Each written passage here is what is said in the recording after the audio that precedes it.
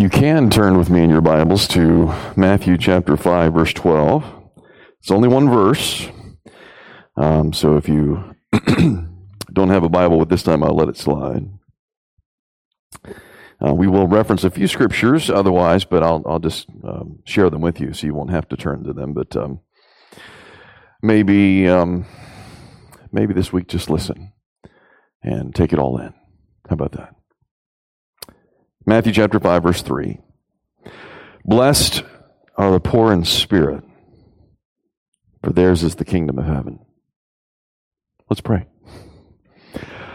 Our Father, we come before you as those who are indeed poor in thousands of ways, spiritually speaking. Lord, we pray that you would help us to see it more clearly this morning.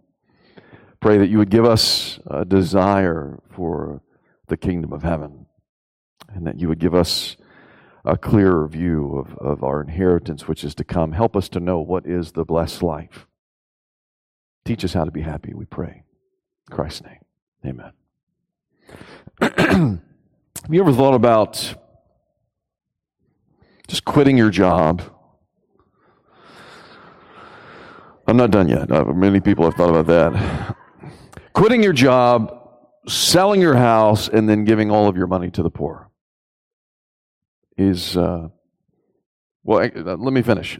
And then standing on a street corner, a busy street corner, and just begging for strangers to give you something to eat. Is that something that any of you have ever aspired to? Does that sound like fun? Does that sound like a happy life to you? Was a very popular thing to do in the 13th century in Europe. It was very common, in fact, to have a number of people who were trying to seek God more.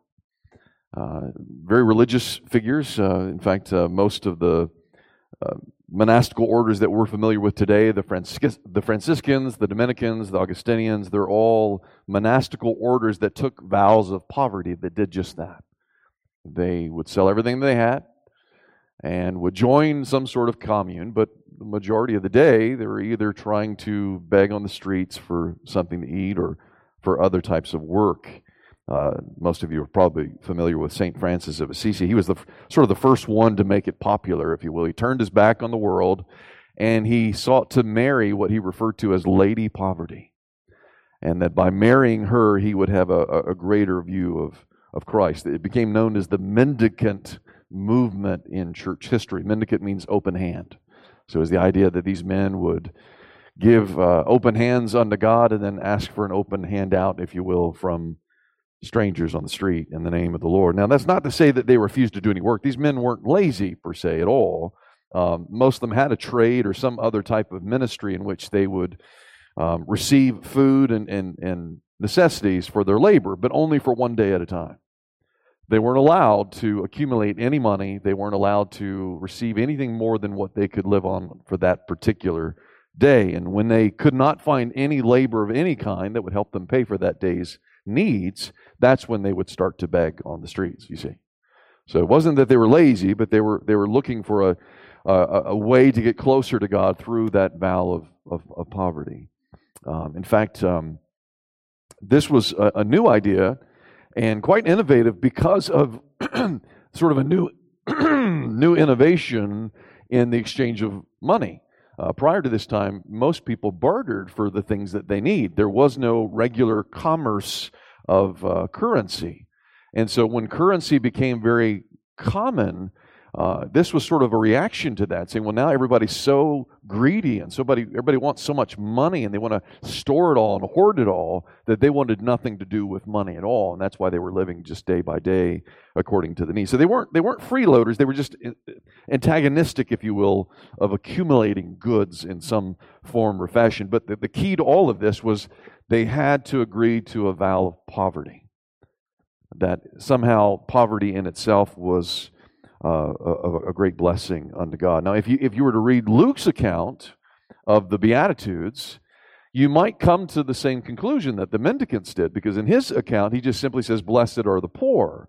He doesn't qualify what he means by poor. So you might come to the same conclusion that somehow poverty in and of itself led to spiritual blessing.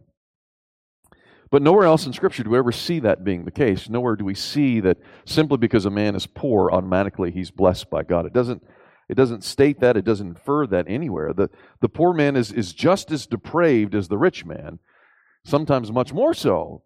But at times he can be in a condition where he's maybe, perhaps, open to hearing the gospel in a way that a rich man might not be, but not necessarily so. That's the whole point. In fact, Paul says that if a rich man were to sell all of his goods, all of his riches, and give them to the poor, that means nothing from the heaven's perspective, right? He says, because you're still missing something of a spiritual blessing. Just because you get rid of the physical blessing doesn't make you any closer to God whatsoever. In fact, when you're reading in the Old Testament, even many times when it's referencing some aspect of God's favor upon the poor, it's not necessarily anything of a physical poverty so much as it is a spiritual poverty. For instance, Psalm 34, verse 6, David says this. Now keep in mind, David is the king of Israel, so you know he's not poor, right? He's like the most wealthy man in Israel. He says this, though. He says, referring to himself, this poor man cried out to God in his need, and the Lord helped him in the midst of all of his troubles. He's not referring to physical poverty, but to some aspect of spiritual poverty. He saw himself as poor in the eyes of the Lord. He saw himself as needing much help from God. So poverty itself, at least scripturally speaking, doesn't mean simply a lack of money, but poverty can mean a lack of anything. There are a lot of different types of poverty in the world. One can be very rich in some things and very poor in others. For instance, someone may be rich in intellectual capital, if you will, but then be very poor in social capital. You know what I mean by that, right? You can be really smart but can't talk to people whatsoever. It's a different type of riches. Same way you might have great financial capital but have very little political capital. We've seen that with many men who have run for office with lots of money but then couldn't get very many people to vote for them. They're all different types. So in Luke chapter 4, when Jesus reveals his mission to the world and he's quoting from Isaiah, he says, "The Lord has anointed me to bring good news to the poor." He's not speaking of merely the physical poor, but rather those who see themselves as poor from heaven's perspective. I've come to preach good news to them, to the brokenhearted, to those who are enslaved to their sin. All those types of things they're desiring, they're desperate for help. So then what does it mean to be poor in spirit? Well, if someone is poor in financial capital, you can sort of see it on the outside, right? You could tell if his clothes are worn and tattered. You can tell if maybe he doesn't have any place to lay down his head at night. You could tell that he doesn't have the ability to purchase the necessary goods that he needs to care for himself, to care for his body, and therefore it's very obvious that he's poor in some financial way. But if someone is poor in a spiritual manner, it may not be readily seen by others because it's not so much what others think of you, but rather what you think of yourself, how you see yourself. Am I poor in spirit, or do I think I actually have a few things going for me really well spiritually that I'm much more capable than my friend down the street, if you will? Luke 18 is probably the best example of this, right? When we think of Jesus' parable of the Pharisee and the tax collector, most of you are familiar with that. Remember, both men go into the temple to pray, and the Pharisee goes in there and immediately starts to give thanks. Lord, I thank you. I'm not like the sinners. I'm not like those extortioners and those adulterers and those wicked men. And then as soon as he says that, the tax collector's walking in. He's like, and not like that man. Thank you, Lord. I'm not like him. That's what he says. And then he begins to boast. And Lord, I give you all the tithes that you've asked, and I fast twice a week, and I just do so many good things for you, Lord. I'm so glad that you know me. Sort of in that manner. And then we see the opposite. The tax collector comes in, and he's in the very back of the temple, and he doesn't boast, he doesn't give thanks. He simply offers a plea to heaven. He says, God, be merciful to me, a sinner. And Jesus says that man was justified that day, whereas the Pharisee was not. One was very close to heaven, one was very far. One was very happy, one was not, but he didn't know it. So poverty of spirit is not what a man appears to be. through the eyes of other men, but rather what a man thinks of himself, and certainly what God thinks of him in terms of his spirituality. A man who is poor in spirit realizes that he has no spiritual resources in himself. None. Therefore, he's forced to look to God for help. He's desperate for God's help, both in terms of his salvation as well as in terms of his sanctification. So the man who's poor in spirit is not necessarily begging for a handout from men, but rather is on his knees every day begging for grace from God.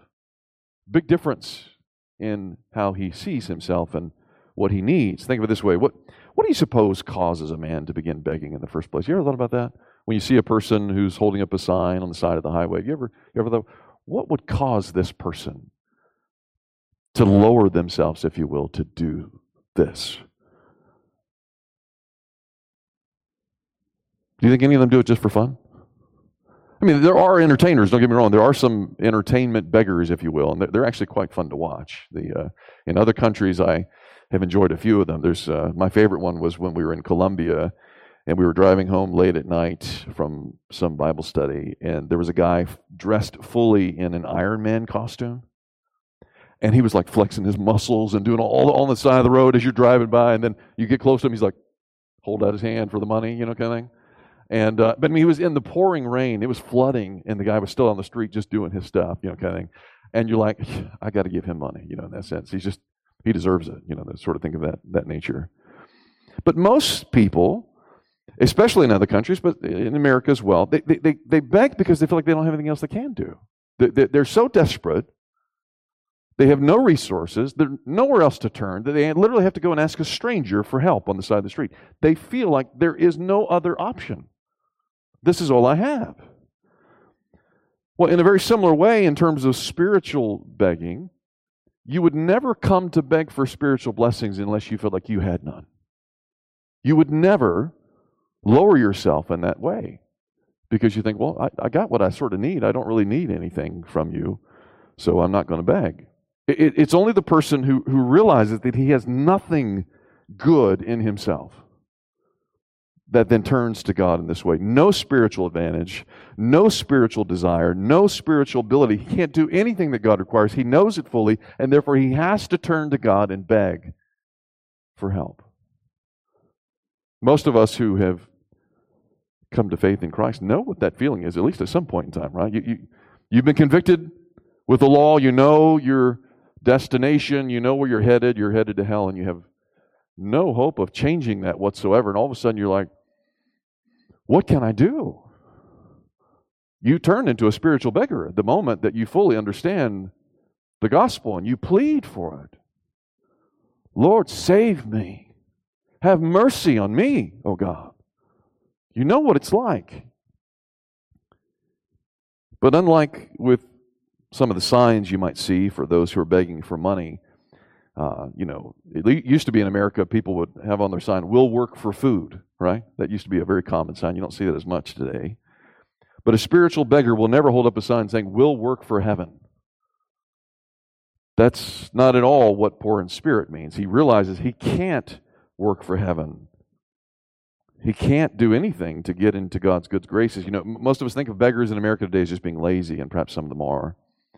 But I think I once told you, probably a year or two ago, about a trip that I had taken to Indonesia, and it really was the most pitiful begging situation I've ever seen in my life, and I still can't get it out of my mind. And it was at it's the biggest Buddhist temple in the world on one of the islands in Indonesia. And right in the middle of the touristy area, there's a man, half sitting, lying on a mat. He's blind. He has no arms and no legs. And he's sort of waving whatever nubs that he has and just crying out. I have no idea what he's saying, but clearly he's there for a reason. In fact, someone had to bring him there for this reason. And he has nothing he can do. He can't work. He can't earn his way. He has no other options but to sit there, lie there, and beg. And I was thinking about that in terms of what it would look like for a spiritual beggar, in the sense of what sign would you hold up? You wouldn't hold up woodwork for heaven, right? In that sense, I was thinking, okay, well, here, in fact, I thought about, well, maybe I should just go to the side of the highway sometime this week and hold up a sign for what a spiritual beggar might look like. And here's what I would write on my sign: I'm utterly vile, worthless and helpless, blind, deaf, and heartless, certainly penniless in any heavenly currency. So I'm begging you, Lord, have mercy on me, a sinner. I think that's closer to what spiritual begging looks like. Certainly not, I'm willing to work for heaven. I'm going to try harder, Lord. Throw some change my way. Nothing like that. But I imagine some people in this room might think, well, no one really ought to see himself in that way. That's just a bunch of words. But I assure you that I think one must see himself in that way in order to really embrace the gospel, to really understand what it is that God wants to give you, in order to really be blessed by God. He says the one who is blessed is the one who feels his need in this way. He has to be desperate. He can't just say, well, I can take it or leave it, maybe. If you want to throw some grace my way, great. It's not like that. If you look at the Psalms as a whole, and you enter into the mind of the psalmist himself, notice he's desperate. He's absolutely desperate, and he's begging God, Lord, hear me, answer me, help me. In fact, anyone who thinks otherwise, I think, has to be far from the kingdom of heaven. If you remember, Jesus rebuked the church in Laodicea because they had the opposite perspective. They didn't see themselves as poor in spirit. They saw themselves as rich in spirit. Literally, here's what he says, Revelation 3:17. Jesus says to the church in Laodicea, you say I'm rich, I have prospered, and I need nothing. Not realizing, he says, that you are wretched, pitiable, poor, blind, and naked. You see, it's only the poor in spirit who really feel their need for Christ. If you don't sense that pitiable condition, that wretched condition, then you won't feel your need for Christ. So when we were singing that song during the prelude, Come Ye Sinners, Poor and Wretched, did you realize I was actually singing about you? Not the sinner who comes in here from some other, but about you and about me too. I always conclude myself in these things. But it's a song that is a call to worship, to tell those who see themselves as poor, wretched, pitiable people that there is hope, that there is grace, that there is riches to be found in the gospel of Christ. In fact, one of the verses that we sang, we were singing, encouraging one another not to linger from coming to Christ because of some dream that we would somehow be fit enough that Christ would receive us. He says, nor fitness fondly dream, right? Because he says, here's the answer. All the fitness that he requires is to feel your need of him. What he requires of you is to know that you need him and are desperate to have him. Now, most people don't come to Christ because I think either they already see themselves as being spiritually fit somehow, they don't need him, or else they know that they're not fit, but yet they're not willing to humble themselves and to beg of God for help. Certainly not for salvation, but for other things as well. And that's a big problem because our salvation hinges on this. The very first blessing that he pronounces is the idea that you have to understand and know and embrace the fact that you are poor so that you can receive the riches of Christ. If you can't do that, then you will never receive the gospel. You will never receive the kingdom. Did I ever tell you that I was actually a millionaire before? Everybody always laughs when I say that. Do I look like I'm super poor? Is that what it is? I was a millionaire twice before becoming your pastor here at Fenton. Unfortunately, I spent most all of it on exotic things. And then the last 100,000, I just gave away to a stranger on the street. I just got kind of tired of it. I know you want further explanation. I didn't tell you how I became a millionaire. See, when I visited Indonesia, you have to convert your American money, US dollars, into Indonesian rupiahs. Well, if you know anything about Indonesia, it has a very good exchange rate for Americans. It has the fourth lowest currency in the world. So I came into the exchange booth with $200 in my pocket. And I walked out with 3 million rupiahs. 3 million. I was just walking around the city streets of Jakarta with 3 million in my pocket. Feeling pretty good about myself. And then after I had spent most of my money on exotics, and the reason why they're exotic, in case you're wondering, is because it's an exotic country. Everything there is exotic. I spent most everything on exotic gifts. And then the last 100,000, I just gave to a stranger on the street because 100,000 rupees is about $7.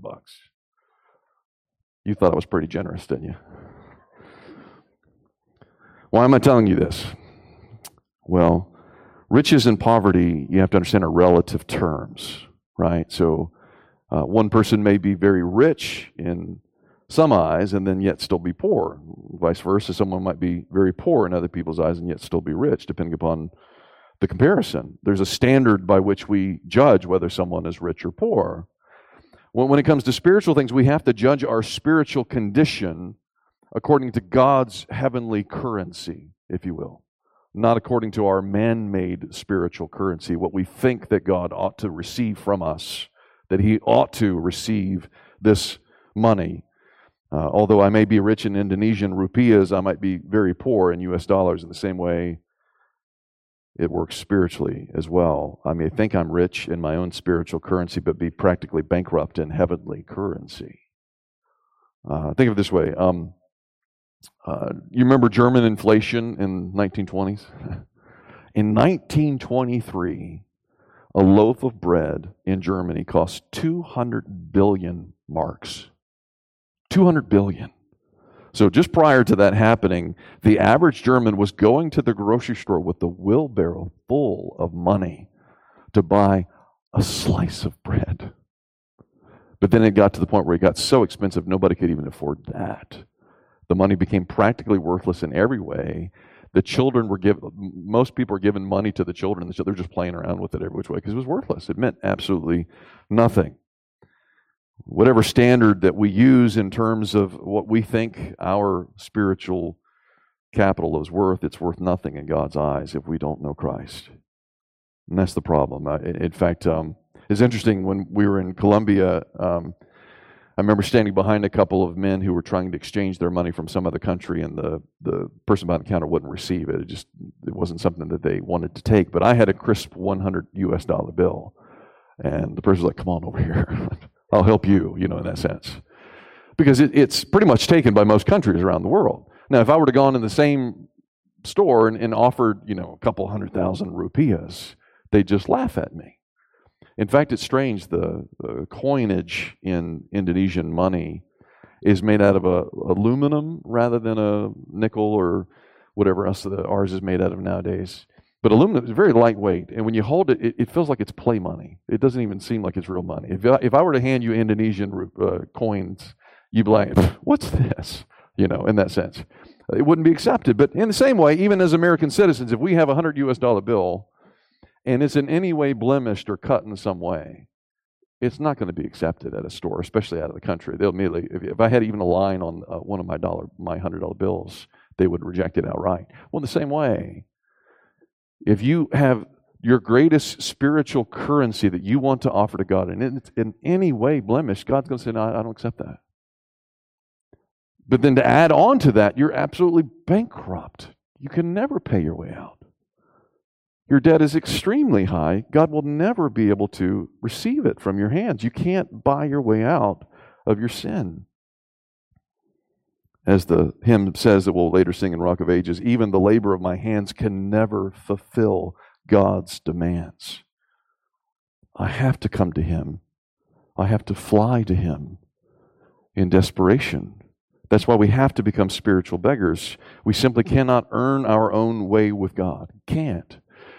But here's the good news. The gospel's free for poor people who know that they're poor in spiritual things. Isaiah 55, I love this passage. The Lord says to all who are poor in spirit, "Come, everyone who thirsts, come to the waters. He who has no money, come, buy and eat. Come, buy wine and milk without money, without price. Why do you spend your money for that which is not bread? Listen diligently to me.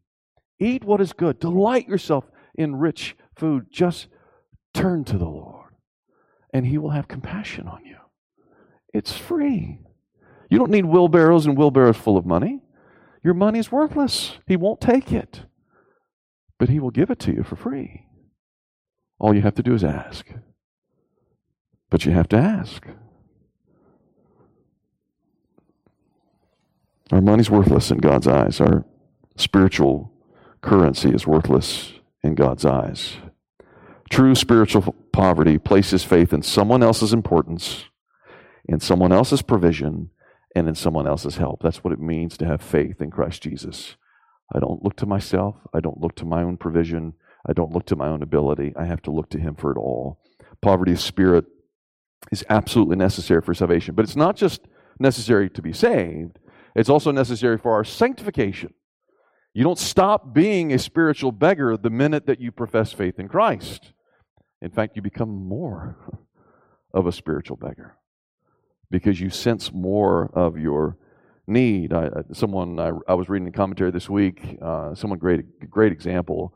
He said most people think of Christianity as if it's like our learning to ride a bicycle, right? At first, we know that we need mom or dad's help. They have to steady the bike, and they're going to hold on to it while we begin to pump the pedals and then fall down a few times. But eventually, we get the hang of it, and Mom and Dad, I don't need you anymore. You're gone. I'm good. I can do this all by myself now. I'm just going to go riding around the world on my bicycle now. See, Christianity's not like that, you see. There's never a moment where you don't need God's help. There's never a moment where you don't need the Spirit to be working for and in you. Apart from Him, what did Jesus say? You can do nothing. Absolutely nothing. And Christ Himself is the greatest example in that regard. You think about it, the way Scripture describes Him, who is the perfect man, who is God Himself. He says, although He was equal with God, He didn't consider equality with God as something to be grasped, but made Himself nothing as a man. Listen what He said. He said, I can do nothing on my own. For I seek not my own will, but the will of Him who sent me. He says, I am nothing apart from God. I can do nothing apart from my Father. I can say nothing apart from His holy will. You see His poverty of spirit in a man who had full resources in himself, and yet, because of his strong desire to have true fellowship with the Father, continued to rely upon Him for everything. Probably the best way to see that is in his prayer life. Think about it. If anyone didn't really need to pray that often, it might be Jesus, right? But you see Him getting up early in the morning when no one is even awake yet, and He's praying to the Father, asking for grace, asking for help, asking for guidance, asking for power, and all those things. The only human who had spiritual riches in himself, he's still asking God for things again and again, begging for heavenly blessing.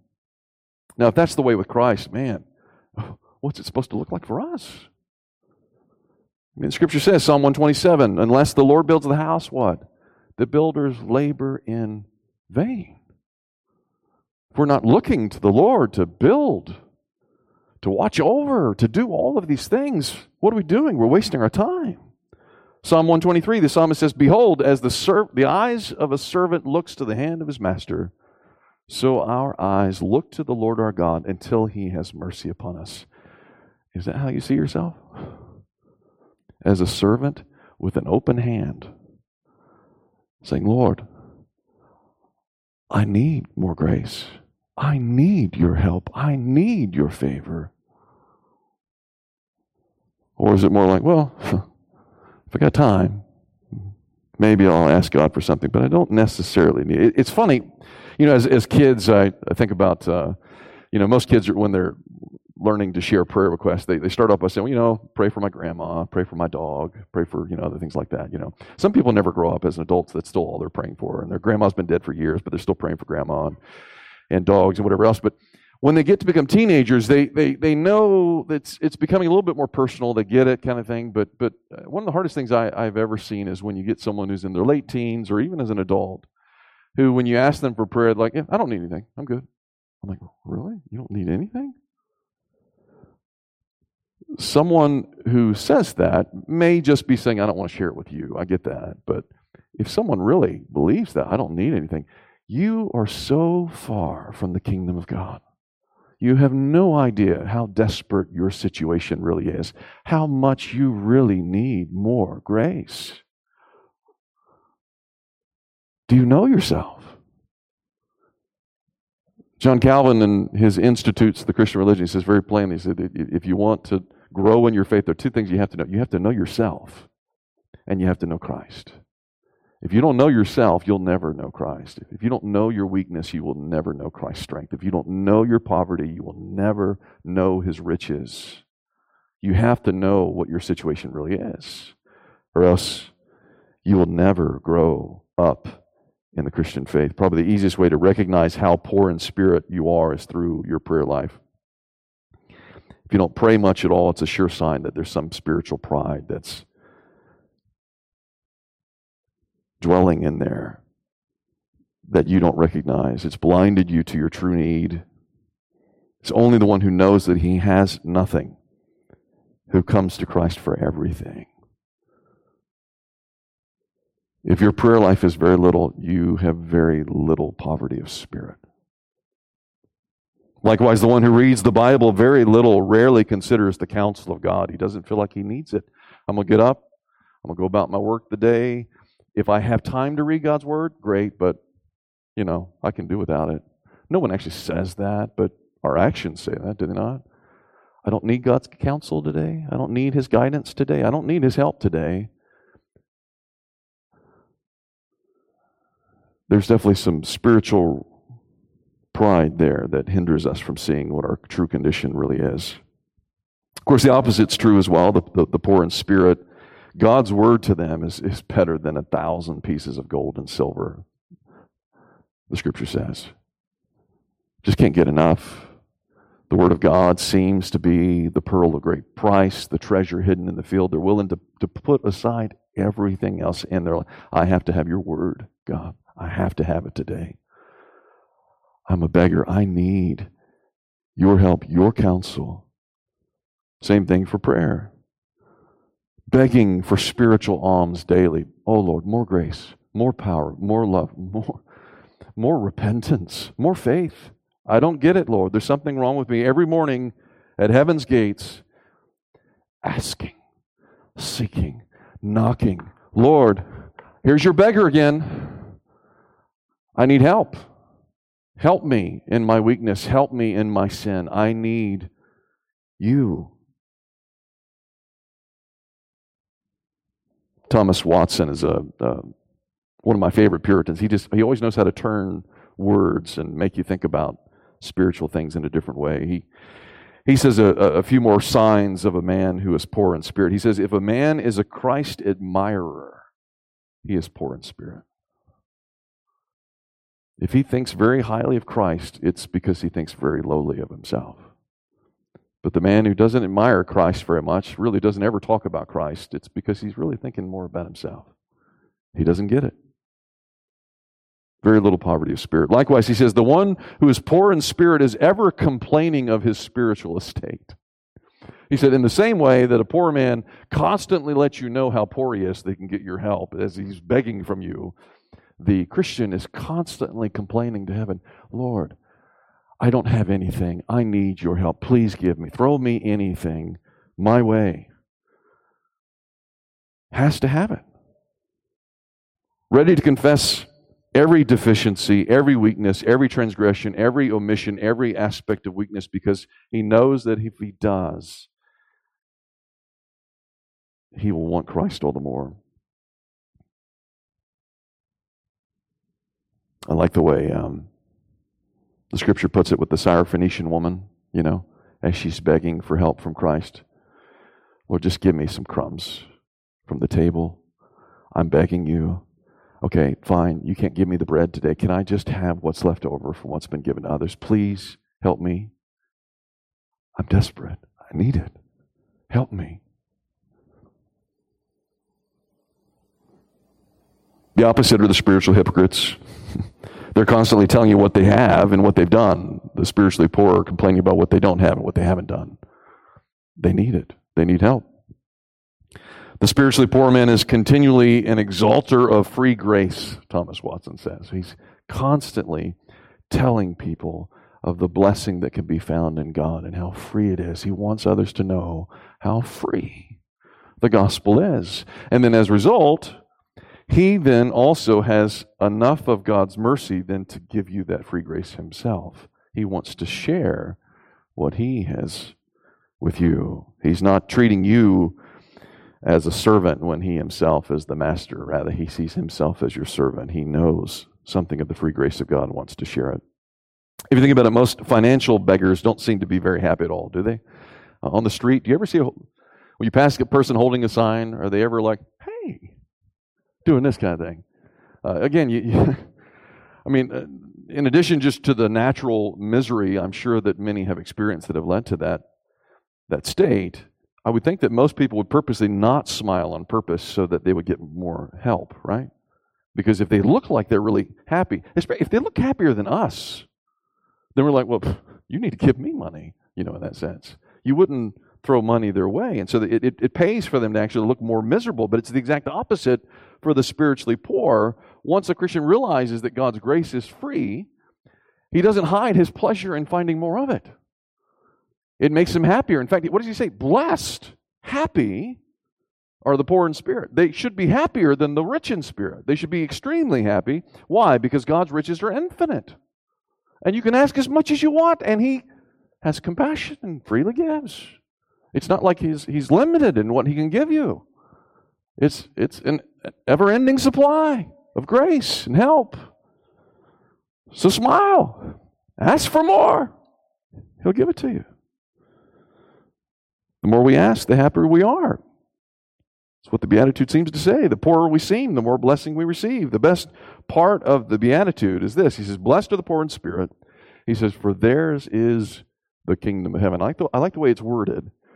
Someone who's poor in spirit knows he doesn't have anything, but think that God is promising him that he has everything. I have nothing, and yet now God's promising me, I have the whole kingdom. I have everything that he has to offer me. It's all mine and more, if I receive it by faith. He says, those who know they have nothing, they're truly blessed by God because they actually have everything. So then how does one become spiritually poor? Just work on your face a little bit and work on your attitude a little bit. Shape up, act a little bit more poor. You'll be okay. Maybe that's how it works. It's funny, in the beginning of our Christian life, we often think that we can just change our spiritual condition. Okay, you tell me I need to be this. Okay, I'll do that. I can be that. I can do that. There's a character. If you ever read any Charles Dickens, David Copperfield's a great. Dickens as a whole, when he's describing his characters, he makes them just so ridiculous in every possible way. They're laughable. But one of the characters, his name is Uriah Heep. You ever heard of him before? Uriah Heep is this guy who has no humility whatsoever, but he's constantly going around and telling everybody, oh, I'm so humble. But he says with the British, I'm so humble. I'm so humble. I'm the most humble man I know. And then he's like, oh, and the way he's pictured, he's always walking around like this. I'm so humble. You're so much better than I am. He's doing this over and over and over again. And David Copperfield doesn't trust him at all. No one trusts him. He's an evil man, but he's coming across as if he's just gotten it figured out, that he's actually this really humble person. But you'll never grow in poverty of spirit by just trying to be more humble. Trying to lower yourself in that sense. In fact, anytime you want to grow in the spiritual life, you never begin with yourself. You never look at yourself and say, well, I'm just going to work on that. You have to look to Christ. The only way to grow poor in spirit is to see ourselves in comparison to Christ. to see ourselves in comparison to God's law and what it requires. There's a standard by which we judge ourselves, and it's not by our neighbor. It's by God's law, by God's gospel, by God's Son, His Son Jesus. When we look at Jesus, who is the very radiance of God's glory, we come to see more and more of our own sin and weakness. Do you remember when Peter saw something of the glory of God in the face of Christ, and after the catch of fish, do you remember what he said to Jesus? He said, "Depart from me, for I'm a sinner." He was looking at Christ, and immediately he recognized how poor he was in spirit and how desperate he was, that he was even afraid to have Christ be near him because he knew he was so lacking in holiness, so lacking in godliness. Once when he was talking to them about love and the need to forgive others, all the disciples said, "Oh Lord, increase our faith." He's just talking to them about what God requires, and they're like, "Oh, I'm so desperate. I can't do that. I don't know how to love. I can't forgive. Lord, increase our faith that we might know what that even looks like." We don't know. When you spend time in God's Word and you see what God requires, who God is, it's immediate. You ought to sense a poverty of spirit. And the more you're in the Word of God, the more poor you will grow in spirit. The less you're in God's Word, obviously, the richer you think you will be, in a false sense of richness. But other than that, it's mainly through trials and temptations that God initiates. Don't try to initiate a trial or temptation on your own. It doesn't work. But if God initiates a trial and temptation, why do you think He does that? Why do you think He brings you through such horrible, difficult circumstances? It's because He wants you to grow in poverty of spirit. He wants you to learn to beg for grace from heaven. So He purposely brings you to the point of poverty in other ways, so that you'll learn that you have greater poverty in the ways of heaven. And you'll turn to Christ by faith and say, "I've seen what happens when these things are taken from me, and I am a miserable creature.